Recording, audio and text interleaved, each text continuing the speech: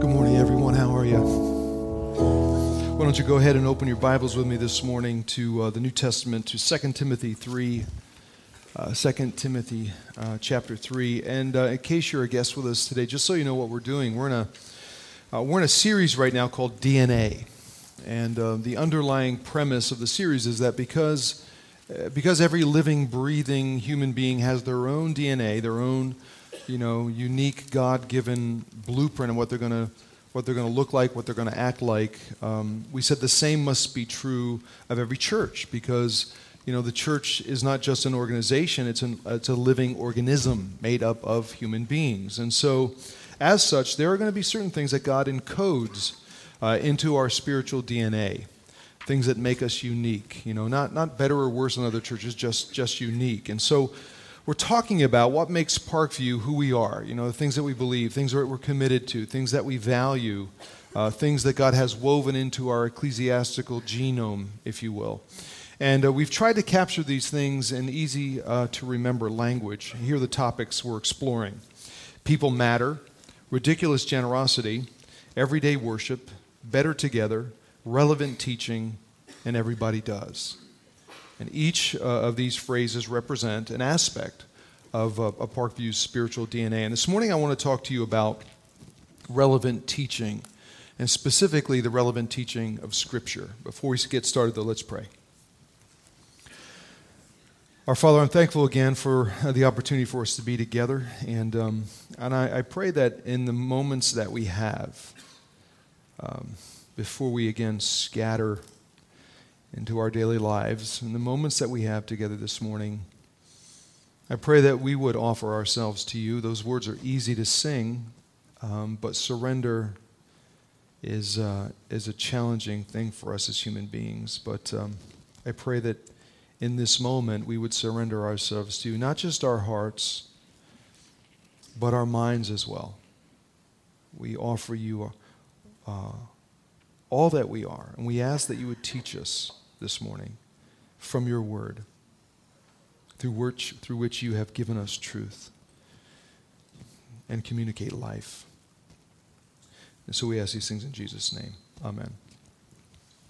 So in the Old Testament, the psalmist sings, "Your word, O Lord, is a lamp for my feet and a light on my path."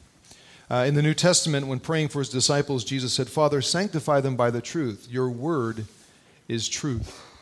And then later on, the Apostle Paul declares to the church, when writing to a young pastor named Timothy, he declares in 2 Timothy 3, verse 16, he says, "All Scripture is inspired." He says, "All Scripture is God-breathed and useful for teaching, rebuking, correcting, and training in righteousness, so that the servant of God may be thoroughly equipped for every good work."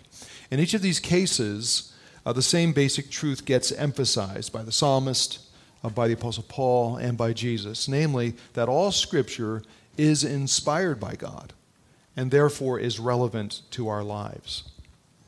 Now, I think that we would all agree that the Bible is a very unusual book. It is by far the all-time best-selling volume of literature ever. It's been translated into over 2,300 languages. It's been studied by more people, impacted more lives than any other document written. If you visit teaching museums or universities around the world where scholars study ancient literature, among the oldest documents they have are manuscripts of the Bible. If you turn on your TV, very quickly you find it's one of the most popular topics on the History Channel, the Discovery Channel. In fact, in April, NBC is launching a new series called The Bible AD. The story continues.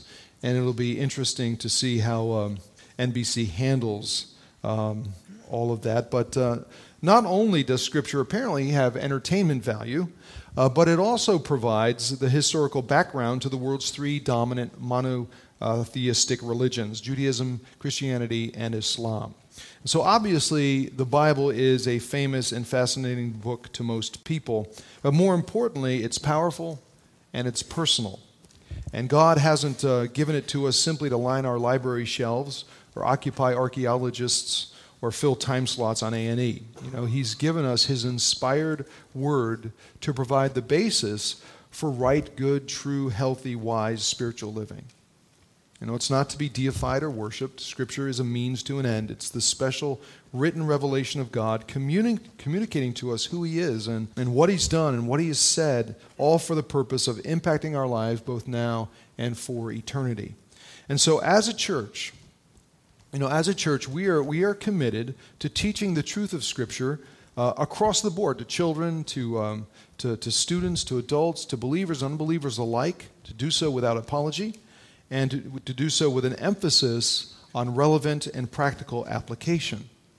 Our goal, and certainly my goal when I stand up here and talk with you guys, is to teach the Scripture in a way that makes sense to people, wherever they may be on their spiritual journey. But teaching it is really only half the equation. We all, myself included, should be committed to learning the Scripture, because it is God's word to us, to each of us. How well do we really know it? Back in December, Newsweek magazine ran a lead article entitled "The Bible," subtitled "So Misunderstood It's a Sin."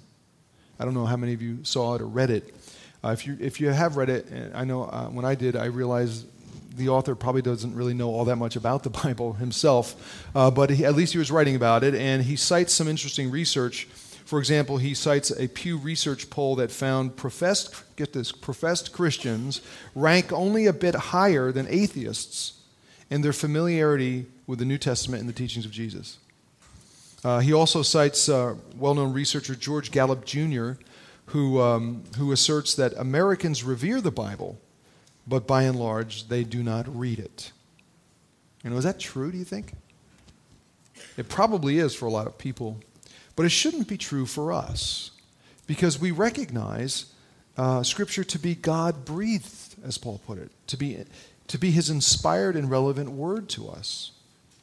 And along with that, we also know that the Scripture is reliable. It's a credible document. And look, I don't want to get overly technical, but I think there's some things we should talk about regarding this, because the Bible has what's called textual integrity. What I mean by that is, take the Old Testament, for example.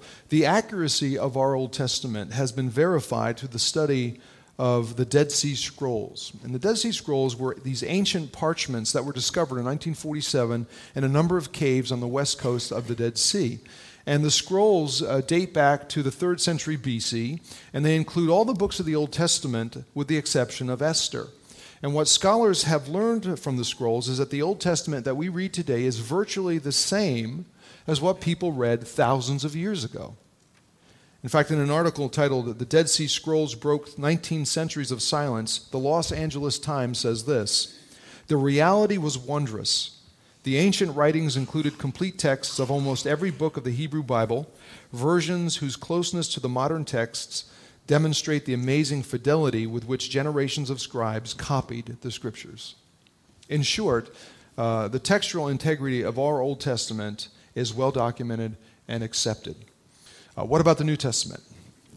Well, unfortunately, we don't possess the original writings of Matthew, Mark, Luke, or John, or any of the New Testament for that matter.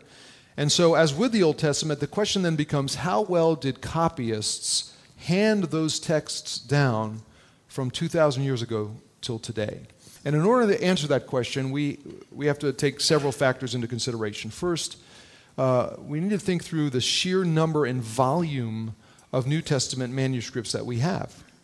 There are over 6,000 handwritten Greek copies of the New Testament at our disposal, making it the world's most copied ancient text. Then there's the factor of the varying ages of these manuscripts, many of them dating as far back as 125 AD. Along with the Greek manuscripts, we have 8,000 handwritten copies in Latin, some of them 1,600 years old. We have thousands of copies written in Syrian and Coptic and a number of other languages. So basically, the New Testament is better attested to by early copied manuscripts than any other piece of ancient literature. And due to the vast number of these ancient copies and their early dates, their high quality of preservation and geographical distribution, it's possible to analyze and compare them together and through the science of text criticism, construct the original text with incredible accuracy. In terms of historical framework and foundation, no other ancient documents that are similar were ever written in such close proximity to the person or the events that they were describing or reporting on. For example, based on external and internal evidence, we know that the book of Acts was written around 60 A.D., with Matthew, Mark, and Luke, their biographies of Jesus, dating back even further than that, to the mid-50s, even to the mid-40s, a mere decade or so after Jesus' death and resurrection. And that's really important. And here's why. No one questions the veracity of written accounts of Alexander the Great, even though those written accounts were penned 400 years after his death. The teaching of the Persian prophet Zoroaster were written 800 years after his death. Buddha's biography was written 700 years after his death, and his teachings were recorded and written down 200 years after that. Muhammad, his biography written 135 years after his death.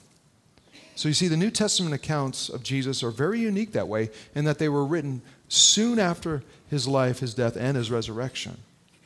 Just a few years, and they are comparatively consistent.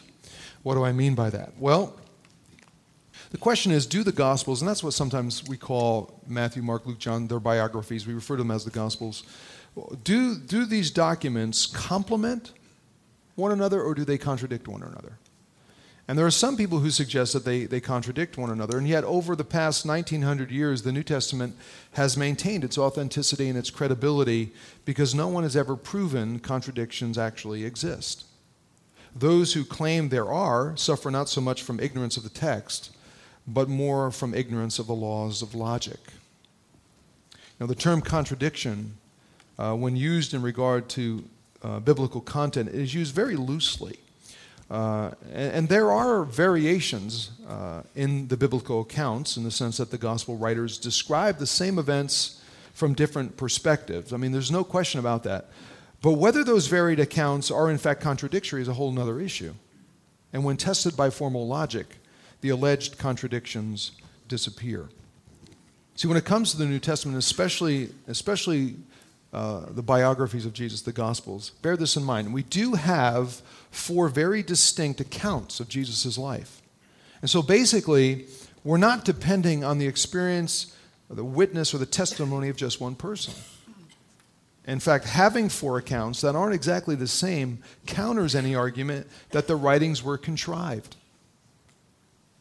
But, it's interesting because if they were completely the same, they'd be criticized as fraudulent. But because there are variations in content, some want to call them contradictory. It's sort of like Scripture can't win one way or the other. But we do have, 4 very distinct accounts of Jesus' life. Why? Because we have 4 very distinct individuals who are writing the biographies. Matthew, for example, he was an apostle, right? But he was also a tax collector. John was an apostle, but he was a fisherman. Mark was not an apostle. He was just a close associate of Peter's. And Luke was not an apostle, but he was a well-educated Greek physician. And so, as one would expect, each guy wrote in a little different style with different nuances and with different audiences in mind. And none of the accounts were ever intended to be exhaustive biographies of Jesus. In fact, at the end of his document, the Apostle John says, everything I've written is true. He says, but Jesus did many other things as well. If every one of them were written down, I suppose that even the whole world would not have enough room for the books that would be written. So you see, each biographer, each author was selective in the material and the events he chose to include, which, I don't know, just makes a lot of sense to me. And here's the thing. When people see or describe the same event, they'll describe it in different ways. Do you know what I mean by that? Take, for example, last Sunday's snowstorm. It was a biggie. And if Margie and I told you about our experience with the snowstorm at home, about our driveways and our sidewalks, she might say that they were, it wasn't too bad. They were nice. They were nicely cleared and kept clear because Ray kept going out and shoveling every 5 minutes. He was obsessed, with keeping the snow off them. But I would probably tell you, well, they really weren't that clear, and they needed attention, and I wasn't really shoveling. I was just pushing snow off, and obsessed, I think not, obsessed. I was just being a responsible, neurotic property owner, But see, we would describe the same storm and the same driveway, the same sidewalks, the same property care, but as different people, we'd have a little bit of a different take on it, a different emphasis, different perspectives. But that doesn't make our accounts contradictory. And likewise, when John records a miracle that Matthew, Mark, and Luke don't, it's not a contradiction, it's just an additional piece of information. Or if Matthew omits an event that Mark records, it's not a contradiction, it's simply there's a difference in emphasis.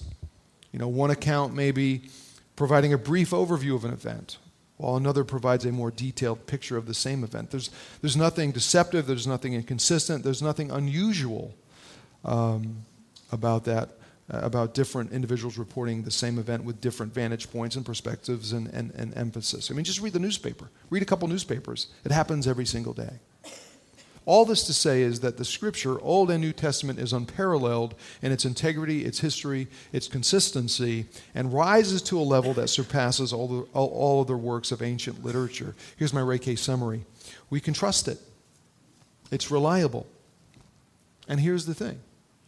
It's also quite readable. And God has not preserved His Word for us down through history so that we have some ancient document to just diagnose and critique in vain academic exercises, or to treat like some esoteric manuscript that can only be interpreted by a limited number of clerical scholars or brainiacs. No. God has given His Word for average slobs like me. That's true. Why? So that I can read it. And so that I can gain insight into who God is and what He's done in the world and what He's done for me, what He's done for all of us, how He wants us to live our lives in ways that are right and good and healthy and safe and best for us as human beings. But it's not only so that you and I can know God intellectually, but also that we can know Him experientially, as He reveals Himself through His Word, as He reveals truth about His power, His justice, His holiness, His faithfulness, His love, His incarnation, His sacrifice, His grace. And so, as I read it, as I study it, and come to better understand these things in my head, it impacts my heart. It doesn't just change my thinking, it changes my behavior. And Scripture has this rational and experiential effect on us. But so often, people say to me, well, okay, I kind of get that, but man, I just have a really hard time reading it. I just don't know how to read Scripture. I don't really get it. And with all due respect, that's nonsense. And here's why. My contention is that if you can read and understand today's newspaper, then you have the interpretive skills necessary to read and understand Scripture. And that's true for all of us. It's true for all of us if we do two things. First, if we pray, and with humility ask God to teach us, and by the work of His Spirit in our lives, that His Spirit would lead us into the truth, illuminate the truth for us, enable us to understand what He wants us to know, and to do so humbly. And then when we read Scripture, we just follow the rules. That's the second thing. Follow the rules. You say, well, what rules? The rules of reading, the rules of interpretation. We all know them. We all have learned them. We're all pretty good at them. We use them every single day, right? We all know that different books, for example, are to be read in different ways, correct? For example, the DuPage Yellow Pages. It amazes me that this book still shows up on my driveway, and what's even more weird is I actually keep it and I put it in the above my refrigerator, which is I just don't really open it. But if I were to open it, I would say to the people who wrote it, it's a wonderful document. It's a wonderful document. It's well organized. It's helpful if you use it, but it's not something you sit down and read cover to cover while you're sipping hot tea, right? It has a lot of information, but it's just not that interesting. So we read it by what? We read it by phone book rules, yeah? You know, when you're looking for a business number or a person's name, you look them up alphabetically, you get the information, you just move on. But that's not how you read poetry. It's not how you read a novel or a history book or a personal letter. Why? Because there are different rules for different books, for different documents. Well, in the same way, there are appropriate rules for reading Scripture. Unfortunately, some people, they make the mistake of bringing other rules from other books to the biblical text. Some people, for example, bring roulette rules to Bible reading. What's roulette rules? Well, they close their eyes, they open the page, they put their finger down, and they say, well, this is what God wants to say to me today. And let me tell you something that's really silly, and it's risky. Because what if you point to Jeremiah 7:29? It says, cut off your hair and throw it away. That is not a problem for me. But it's a problem for a lot of you, right? I mean, reading Scripture that way can lead to cosmetic tragedy. It could lead to economic disaster or prompt you to go out and slaughter a bull or something. You know, that's not the way the Bible's intended to be read. So what are some of the rules for reading it? Well, rule number 1 is this: to always remember when and where the Bible was written. It was penned over 1,000 to 1,500 years by 39 authors who wrote 66 different books, none of them in English, but originally in Hebrew, Aramaic, and Greek. They were written within the cultural and geographical context of the ancient Near East. And so when you read it, you can expect to hear about camels and goats and deserts and other historic and cultural events that were part of that world. You can't open Scripture and expect to find information on snowboarding or, computer programming, the NBA draft. You're just not going to find those things in there, right? And so just as we would with any other piece of literature, we read the Scripture keeping in mind the time, the place, the setting of the authors, what they were experiencing, who they were writing to, what was the purpose of their writing, and we take all that, we take the truth of that, the principles of the text, and we bring that to bear on our own time, our own place, our own experiences, and we apply the truth to our lives. Rule 2, realize the Bible is factual. In other words, it's not just a bunch of nice stories and moral anecdotes. It's a record of real people having real experiences and real events in their lives. And because things in this world, this broken world of ours, because sometimes things among broken people and nations, sometimes really bad and ugly things happen, as we all know, along then with the comforting and encouraging parts of Scripture come disturbing realities.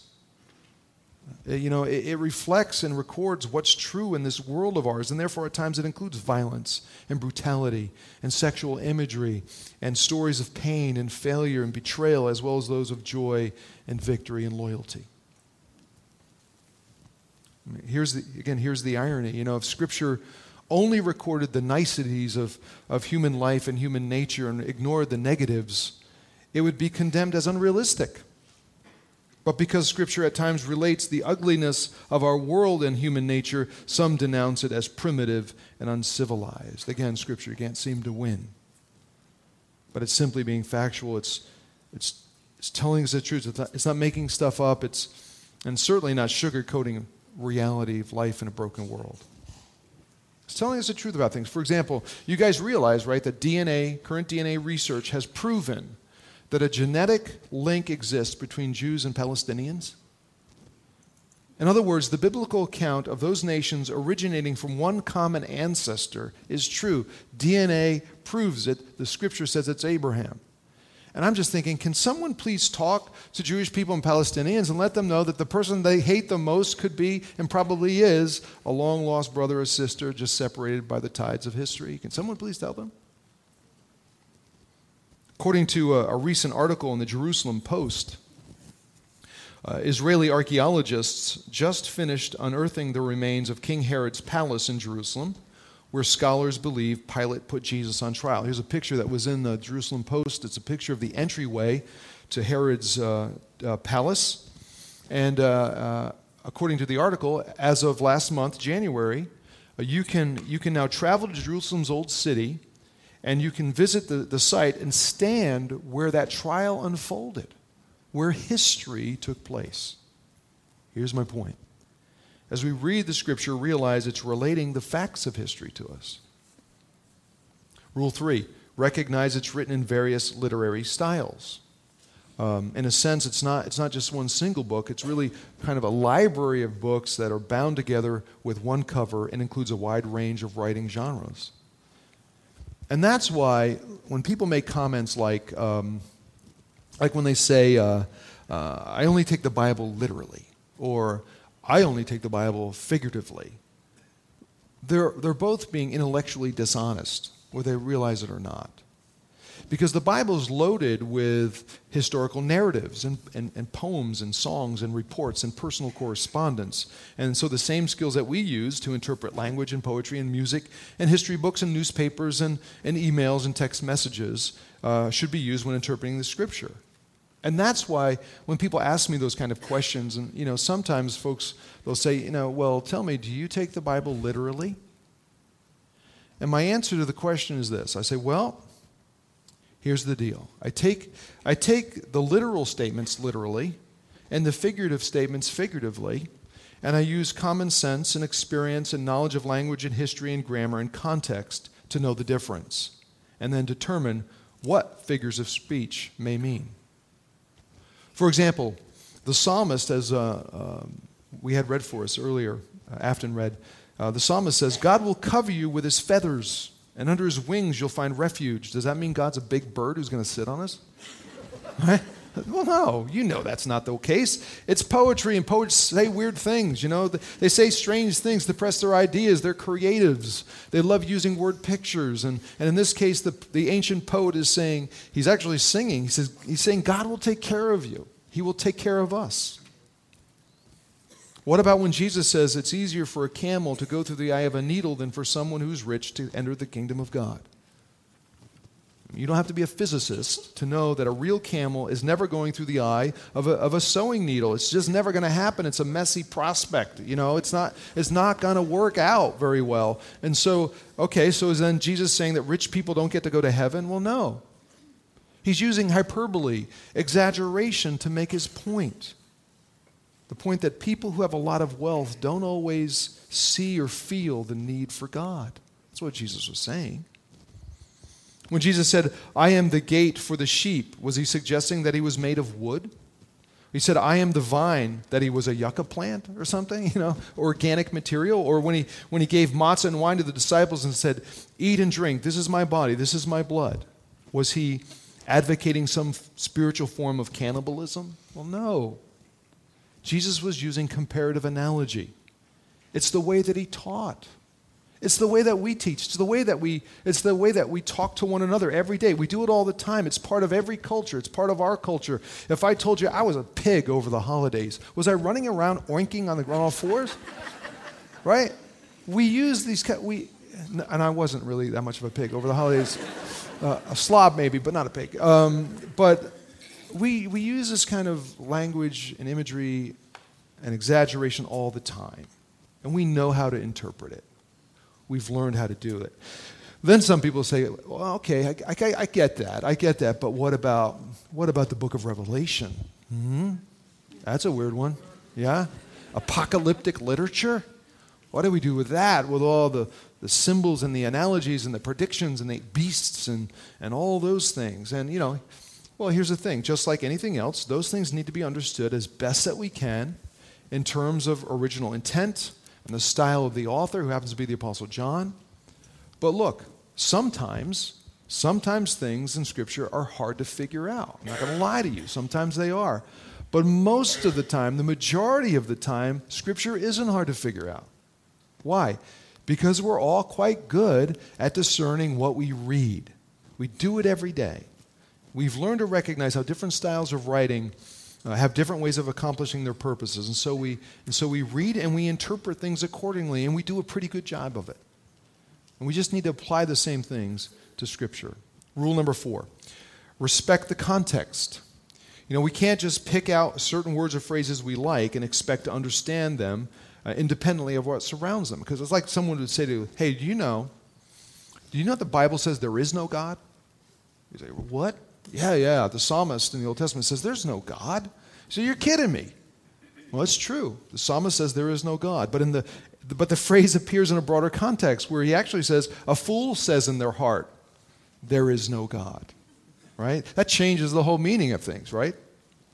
I mean, whenever we read Scripture, we've got to give it the same fair treatment we give any other book. And that includes respecting the immediate context in which statements are made. Rule 5, we need to reject read-in meanings. You know, one of the reasons we study Scripture is to learn. It's meant to teach us, and therefore we shouldn't try to teach it. We need to make sure that we take from God's Word what it has to say on its terms, not ours.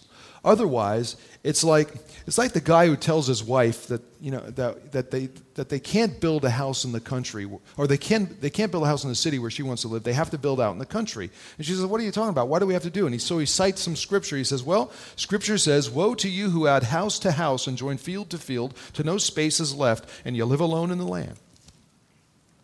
Now, this text has absolutely nothing to do with building a house in the city or the country. It was, however, God's warning to greedy and unscrupulous landowners in Israel. And yet this guy says to his wife, God curses anybody who builds houses next to each other. We can't live in the city. We got to live out in the country. And that's just taking the words of Scripture and twisting them and misusing them. And it's an absurd illustration. But trust me, people do this all the time. And they make crazy claims in the name of Scripture, and they're just twisting it and misusing it for their own purpose. We can't do that. We can't do that. Which brings us to Rule 6. Research and get help. You know, there are things in Scripture that can be easily misunderstood, no question. For example, the Bible is not necessarily assembled in chronological order. Now, most of us know that to a certain extent. We know that it's divided into the Old Testament and New Testament, right? And the Old Testament does indeed chronologically precede the events of the New Testament. But what you may not know is that the first part of the Old Testament, about 40% or so, is historical literature.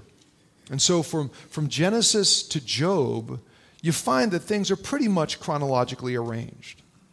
And then after Job comes the Psalms. It's a collection of lyric poetry, most of which were written during the period of history covered from Genesis to Job. So they sort of overlap.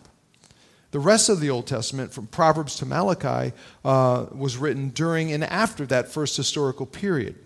So the point is, you can't read from Genesis to Malachi and think you're getting everything in order. You're not.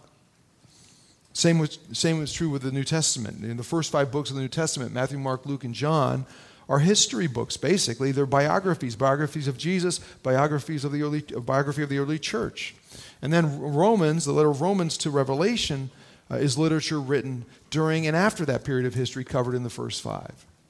So again, it's not in exact chronological order. But if you don't know that, how do you find that out? Or suppose you're reading Jesus' parable of the Good Samaritan, and you have no idea that the Samaritans were an ethnically mixed group. What they were was they were a bunch of Israelites who intermarried with the Assyrians and a whole bunch of other foreign people groups. And so the Jewish people who didn't intermarry, man, they hated the Samaritans for that. They were betrayers. They were half-breeds. You know, they hated one another. There was deep prejudice between the two peoples, and that's why it was such a big deal in Jesus' story for the Samaritan to stop and with love care for that Jewish guy who had been mugged and left in the street to die. But how would you know that? Well, fortunately for us, we have all kinds of helpful resources and tools today available for Bible study. You know, the most basic of which are study Bibles. You know, many of you have them. Some of you don't, but if not, you should get one. They have introductions to the books. They have footnotes and marginal notes and cross-references and dates and maps. All of that information to help us better understand and interpret what we're reading. I know an interesting one is called the Quest Bible, and it's interesting to me because what they did with this particular study Bible is the editors, they went out and they asked a whole bunch of different people to read through the Scripture and write down every single question they had about any particular text. And they got hundreds and hundreds of questions. And then they sifted through those questions and they took the most frequently asked ones And they gave them to Bible scholars who then wrote short answers that were then added to the margins or to the footnotes for study purposes. And so you can be reading something and say, man, what does that mean? And look to the margin or look to the footnote and find out. It's very, very helpful. And of course, you can go out and you get Bible dictionaries, and now there are computer programs that are really, really good to use. But what's also very helpful is reading and studying Scripture with other people, doing it in community. I mean, it's just a really effective way of learning and growing and interacting with the truth of Scripture and dialoguing about it and sharing with one another that learning experience. And that's why we offer and we encourage our people to be involved in things like Wednesday classes, or more specifically in life groups, where we get together in smaller communities to study and to learn and to grow together. And if you're interested and you're not connected with one and you want to get connected, I encourage you to contact Kim Whetstone, our spiritual formations pastor, and she'll be happy to help you whatever way she can. But all this to say, folks, is this. There are churches in America today that hesitate to study or even refer to Scripture in fear of offending somebody. And I don't know, man, that doesn't make any sense to me. You know, in my experience, people who come into the context of a church meeting are expecting you to talk about God, expecting you to pray, and most of them are expecting you to talk about the Bible. So not to makes no sense to me. I mean, ask Newsweek magazine, ask George Gallup Jr., network writers at NBC. Americans are intrigued with the Bible. They see it as a famous and fascinating document. They revere it. So why would they not want to talk about it? More importantly, the Bible is God's inspired word to us and to the world. It reveals to us who He is. It's the legacy of His faithfulness and love. It records God's plan for humanity's redemption, and it brings to us the good news of His grace offered in and through Jesus. Now, make no mistake about it. Scripture is, as Paul put it, God-breathed. All Scripture, God-breathed. It's divinely inspired, and it's readable, it's reliable, and it's relevant. And as a church, we are committed to opening it, studying it, learning it, applying it, obeying it, and teaching it as best that we can to anyone who will listen. That is just part of our spiritual DNA. Let's pray together.